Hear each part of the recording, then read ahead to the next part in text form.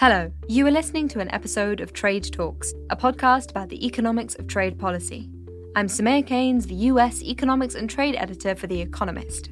And I'm Chad Bown, a senior fellow at the Peterson Institute for International Economics. This episode is about the story of aluminium, or aluminum, if you find it too challenging to include the final I. Aluminum is a metal, and it has a lot in common with steel.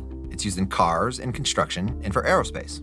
And as some of you may have heard by now, the Trump administration is claiming that imports of aluminium are a threat to America's national security. Now, you should listen to episode 24 if you want to understand how doing this threatens the entire global trading system. But today, we're going to do a deep dive into the weeds of just how this industry and these tariffs are actually working. First, it is important to understand where aluminium comes from. Fun fact, of all the metals found in the Earth's crust, aluminum is the most common. But in the 1800s, people thought it was more precious than gold or even silver. That was because out in nature, aluminium just isn't really found on its own. Aluminium is really common, but it's generally found in the form of a rock called bauxite. That's this reddish rock with bubbles in it. Maybe just Google it. Today, the most bauxite mining happens in Australia, China, Brazil, and India. And if you look hard, there is a bit of bauxite in the United States, in Arkansas and Alabama and Georgia, but it doesn't really get mined all that much in the United States. So there's a lot of bauxite around, but it took scientists until the late 1800s to work out how to extract the aluminium from the bauxite. It turns out it is a two-step process. Step one is something called the Bayer process, where you go from bauxite to aluminium oxide, or alumina. Alumina is this sort of white powder thing. Step two is the famous one. That's where you go from alumina to make aluminum. This is the smelting stage. And when people talk about primary aluminum production, they're talking about this bit, the process of turning the alumina into the aluminum.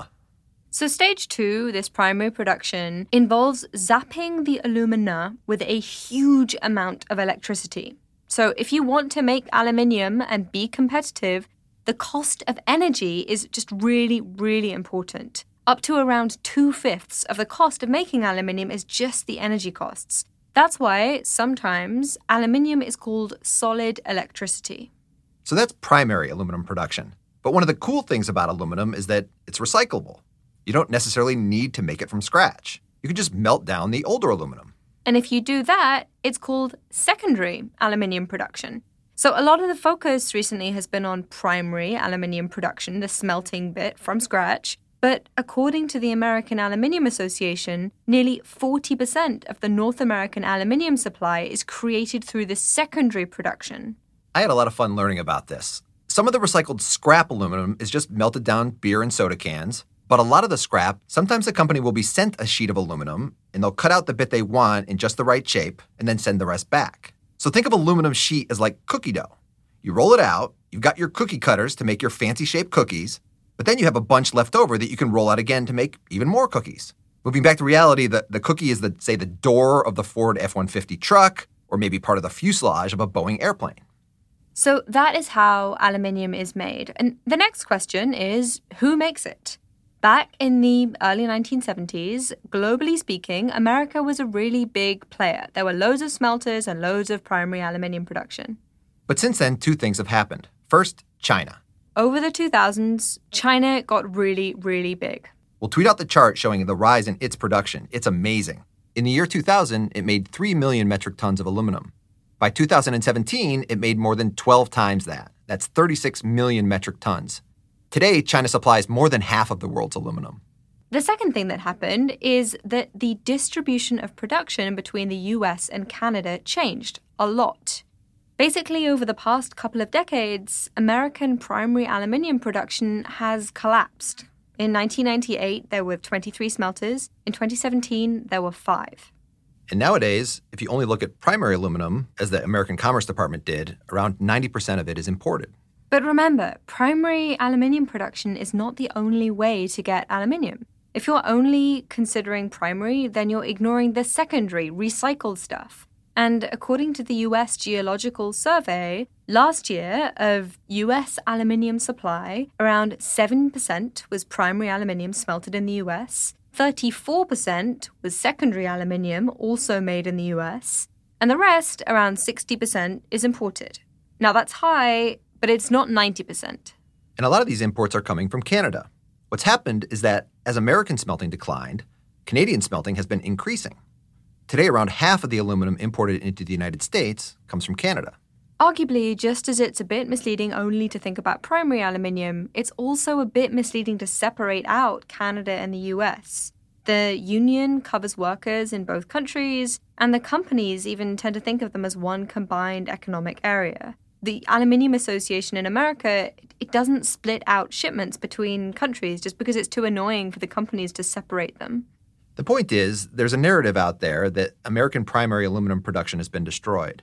As of the end of last year, there were basically 2 companies left making primary aluminum in the U.S., Alcoa and Century Aluminum. But reality is just a bit more complicated. First, over that time period, there's been a shift towards secondary aluminium production. There's also been this shift towards Canadian smelters, which have access to cheap hydroelectric power. Remember, energy costs are really important. And finally, there's been competitive pressure from the Chinese aluminium smelters. Some bits of the American aluminum industry have actually been doing pretty well. Compared to steel, aluminum is more expensive and not quite as strong, and so it isn't used as much. But demand for it has been growing. It's lighter, which means that if you use it to make a plane or a car, you don't need to then use as much fuel. So aluminum has become increasingly popular in those sectors as an input, as well as being used to make cans and foil and things like that. Just to put some numbers to that, primary aluminium production accounts for around 3% of employment within the American aluminium industry. And while jobs in that bit have been falling, jobs in the other bits, in the secondary production and in the processing, they've been rising. So that overall, over the past few years, there's been an increase. But there is one thing that pretty much everyone in the North American aluminum industry does agree on, and that's that China is a problem. I should say at this point that we have decades of steel guys complaining about foreign competition and asking for protection. That really hasn't happened in aluminium. Historically, they've been pretty pro-free trade. But now, the American aluminum companies think that all this Chinese aluminum production hasn't been driven by market forces. Instead, they see these state-owned and state-subsidized companies flooding the market with more aluminum than the world needed. And they complain that these Chinese companies aren't shutting down capacity when low prices are forcing everyone else to have to do so. So if you're an American company and you think that the Chinese producers are a problem, then one option you have is to start claiming that imported aluminium coming in from China is being unfairly subsidized, or it's being dumped onto the American market. And we did see that happen. So they started copying steel starting in around 2010, and the industry filed anti-dumping cases, and essentially they stopped most of the direct imports from China coming into America. But aluminum is a commodity, and the risk is that if you push it out of one place, it just comes in another way. Even more so than steel, the price of aluminum is set on global markets. And if you're worried about artificially depressed prices, it's really hard to fix with these country-specific tariffs. Some of the problem might not even be in prices now. If you want to start a new smelter, it's going to cost you billions of dollars that will take you decades to pay off. It's a really big commitment. And having this huge Chinese capacity out there that responds in weird ways to prices, that just creates a really uncertain environment. And that makes it really difficult for aluminium company executives to want to invest in new capacity outside of China. And fundamentally, these American companies think that the Chinese producers are getting unfair help. This sounds like a familiar story. We've already spoken on Trade Talks about Chinese state-owned banks giving loans at cheap rates. As well as these cheap loans, in this case, the question is whether the Chinese smelters are also getting subsidized coal, energy, and alumina. Now, it turns out this case is one example of someone doing what I would have actually suggested. The Obama administration sued the Chinese government over this issue at the World Trade Organization. Yes, this is someone accusing the Chinese of breaking the rules within the rule book in a nice, rule-abiding way. Right. This actually would have been a super interesting case. It's a real-world example of the public bodies issues that we were talking about in episode 47. What is a subsidy? Are these Chinese state-owned enterprises, the ones that are providing cheap inputs to China's aluminum makers, are they public bodies? And so are they officially capable of handing out these subsidies? Oh, what fun the lawyers could have had. If the Americans had won, it would have been based on the argument that, yes, these were subsidies, and these subsidies hurt American producers. They stopped them from competing for sales in China, in the US, or even in Canada or Europe. And had the Americans won, then either the Chinese government would have had to stop handing out the subsidies, or the American government would have been completely within its WTO rights to hit them with tariffs. And that eventually might have persuaded the Chinese to stop. It could have actually gotten at the underlying source of the problem. This case could have been a really big deal as well if it had set a precedent for future cases involving Chinese subsidies to other industries.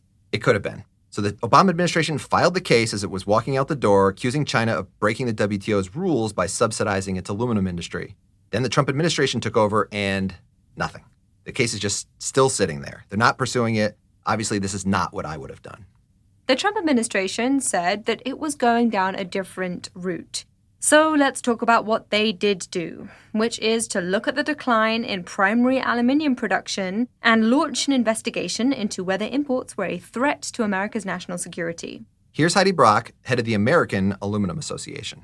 The Aluminum Association represents about 70% of U.S. production. Apologies for the background noise. Heidi and I spoke in the Montreal airport on the way back from the Global Aluminum Summit in June. I asked her what she thought about the Trump administration's investigation. We thought it was absolutely appropriate for the Trump administration to look at the question of whether imports of aluminum were impacting U.S. national security. And that's because the U.S. aluminum industry does supply our defense industry. I mean, we have aluminum articles. They're in Humvees. They're in, Navy ships. We are in armor. Aluminum is this lightweight, strong material that's increasingly being used in the military. Yes, it is a small percentage of the aluminum market, but the challenge is you can't have that very high end of very innovative applications happening if you don't have a very healthy and substantial base and portfolio mix of products upon which to produce and innovate around. I'm just going to point out here that America just fundamentally relies on imports right now. So to make aluminium from scratch, as I said, you need bauxite. But America imports nearly all of the bauxite that it uses to make alumina and then aluminium. Maybe given the right price, one could mine American bauxite, though I don't know if there actually would be enough to go around. Anyway, I asked Heidi about what they were telling the Trump administration during this investigation. Well, during the investigation, we participated in the hearing at the Department of Commerce. We had meetings with officials. And the position that we consistently advocated was use this opportunity to focus on the problem, which is illegally subsidized overcapacity coming out of China. So focus the problem on China, hold other trading partners harmless, and focus on the aluminum value chain. And by the way, we also think it would be helpful to have a monitoring system to monitor what's happening in the aluminum industry, much like what they have in the steel industry. As we all know, the Trump administration didn't target China. Instead, they imposed tariffs of 10% on aluminum coming from pretty much all of America's trading partners, including Canada. So somewhere along the line, this has all gone a bit wrong. The shift in primary aluminium production from the US to Canada helps to make the US decline look really, really dramatic. But that's not the problem that the American Aluminium Association wanted to fix. And now the Trump administration's solution involves hitting Canada. American producers just don't want that. Here's Heidi. So the U.S. aluminum industry last year produced just under 1 million metric tons of aluminum. And we have the capacity to produce up to 2 million metric tons. That's if we turned on everything that the U.S. has currently available. But the U.S. aluminum industry consumed more than 5.5 million metric tons of aluminum. And that means that we are absolutely required to import aluminum ingot from around the world. Basically, there's just no way that American production can ramp up quickly enough to supply all of the aluminium being demanded. So aluminium companies, who the tariffs were theoretically supposed to help, have been having to fork out to pay the tariff to get in the aluminium from overseas. On August 6th, Alcoa, which is one of the two companies smelting aluminium in the US, it applied for an exemption from the tariffs so that it could import aluminium from its Canadian subsidiary. Here's Heidi from the Aluminum Association again. We think that the tariffs, we've been asking for no tariffs, no quotas on trading partners that are operating as market economies. We really want this problem focused on the issue, which is China, and the illegal subsidies occurring in China, which is the structural issue for the global aluminum industry. And we're concerned that because 97% of the jobs, the aluminum jobs in the United States, are in the mid and downstream, we're concerned that those jobs are at stake. Now, this is a really interesting point. In a lot of the debate about these tariffs in general, people have been trying to point out that if you make inputs more expensive, then that hurts the people consuming those inputs. So it hurts the people using steel and aluminium.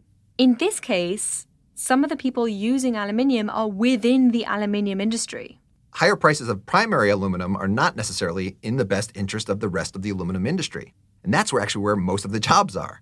The primary producers like it when the prices of aluminum are high, but the secondary producers who are buying up scrap and processing it into something else, or the companies who are rolling it or turning it into aluminum foil or those cans, they quite like it when their raw material is cheap. So logically, one could conclude that these tariffs are therefore hurting the very companies that they're trying to help. And in this week's piece in The Economist that I would encourage everyone to read, I tried to look into what has actually been happening to those companies. If they're so integrated, then maybe these tariffs are a complete disaster. And a quick spoiler, that isn't really quite what I found. If you look in the data, it does seem like there has been a drop in imports as well as an increase in aluminum prices. That's in America. And looking through Alcoa's earnings statement for the second quarter of 2018, they're the ones who asked for the tariff exemption, they have paid out money in tariffs, but their earnings seem to increase even more because of rising aluminium prices. As well as helping profits for aluminium companies, the Trump administration really wanted its tariffs to stimulate primary aluminium production in the US. And it does seem that the higher prices have supported the restart of some idled production, although compared to overall US demand, it's still not very much. I should add the caveat that commodity prices are really volatile, and we only have a couple of months of data, and in historical context, the price and production changes that we've seen over the past few months, they haven't been extremely large. And there is a lot of other stuff also going on. Some of the price increases have happened because of the price of alumina. That's the raw input. Well, that's gone up. Earlier this year, there were two massive disruptions in its supply. In March, a large Brazilian supplier had to shut down half of its production because of some environmental problems. And at the same time, the American government was also threatening sanctions on Rusal, a massive Russian supplier of alumina. Alumina prices surged as people basically started panic buying, and that pushed up the price of aluminium. The point is, there's been a lot of noise. And to try and get a sense of how this is all working together, I spoke to Delphine Dahan-Cochet. She works for Constellium, which is one of the companies buying and processing the raw aluminium. Constellium has 24 plants around the world, mainly in North America. It designs and makes products for planes, cars, and packaging. Companies like Constellium rely on imports from Canada to make their products. Here's Delphine. Some of our plants are doing automobile components, what we call automotive structures. So that these are, for instance, scratch management systems or bumpers for cars. So to give you an example of how critical this supply chain is, our plant in Detroit, Michigan, provides Ford with pretty much all the bumpers for its F-150 trucks, which is the best-selling truck in North America. If we were to stop production of our bumpers because we don't have any more metal coming from Canada, then there would be only 2 days before Ford has to also stop production. It's a very short timeline between when we have the products and when we need to deliver it. That's how critical the supply chain is. So it's really just not an option for you to stop importing aluminium. You need to carry on importing and pay the 10% tariff. Absolutely, we need to, and even there's no backup plan. There's not enough capacity in the U.S. We also pass through business, so we will be passing this 10% to our end customers. So the impact is not going to be on us, but it's going to be on our end customers and ultimately on every citizen in the United States. Since we spoke, Constellium's CEO told analysts that they have mostly been able to pass on the extra costs to their buyers. And I've spoken to other analysts who say that more generally, yes, this does seem to be what has happened. So far, these secondary producers or the processors, they've been able to pass on these extra costs because of the tariffs. In the short run, that might be fine. But if these higher prices persist, then it could come back to bite them. Aluminum producers want people to buy their stuff, but they also face competition from other materials. Aluminum cans compete with glass or plastic bottles, and in aerospace, aluminum competes with composites, mixtures of things like carbon fiber. And in cars, aluminum competes with steel. I'm sure there are some aluminium producers out there just dreaming of a scenario in which the tariffs had only been put on steel. Then steel would have become really, really expensive relative to aluminium. It would have been great. It would have made aluminium seem like a bargain. Dreams aside, tariffs just don't seem to be the answer. And the fundamental reason is they're just too uncertain. A new smelter takes billions of dollars of investment, and it's meant to last decades. These tariffs have been on for a few months, and they could be withdrawn at any moment. I spoke to Dave Ernsberger at S&P Global Platts. He's a self-confessed aluminium guy, and he was confirming to me just how important energy costs are. And it's cheap, long-term energy contracts that is going to be the thing that makes primary aluminium production viable. Now, interestingly, he did say that energy in the US now is a lot cheaper than it was 10 years ago when all of these smelters were closing down. And that now there are a lot of conversations happening between aluminium producers and energy suppliers. So maybe we're about to see a ramp up in production. Personally, I don't see why we needed tariffs for that to happen, but fine.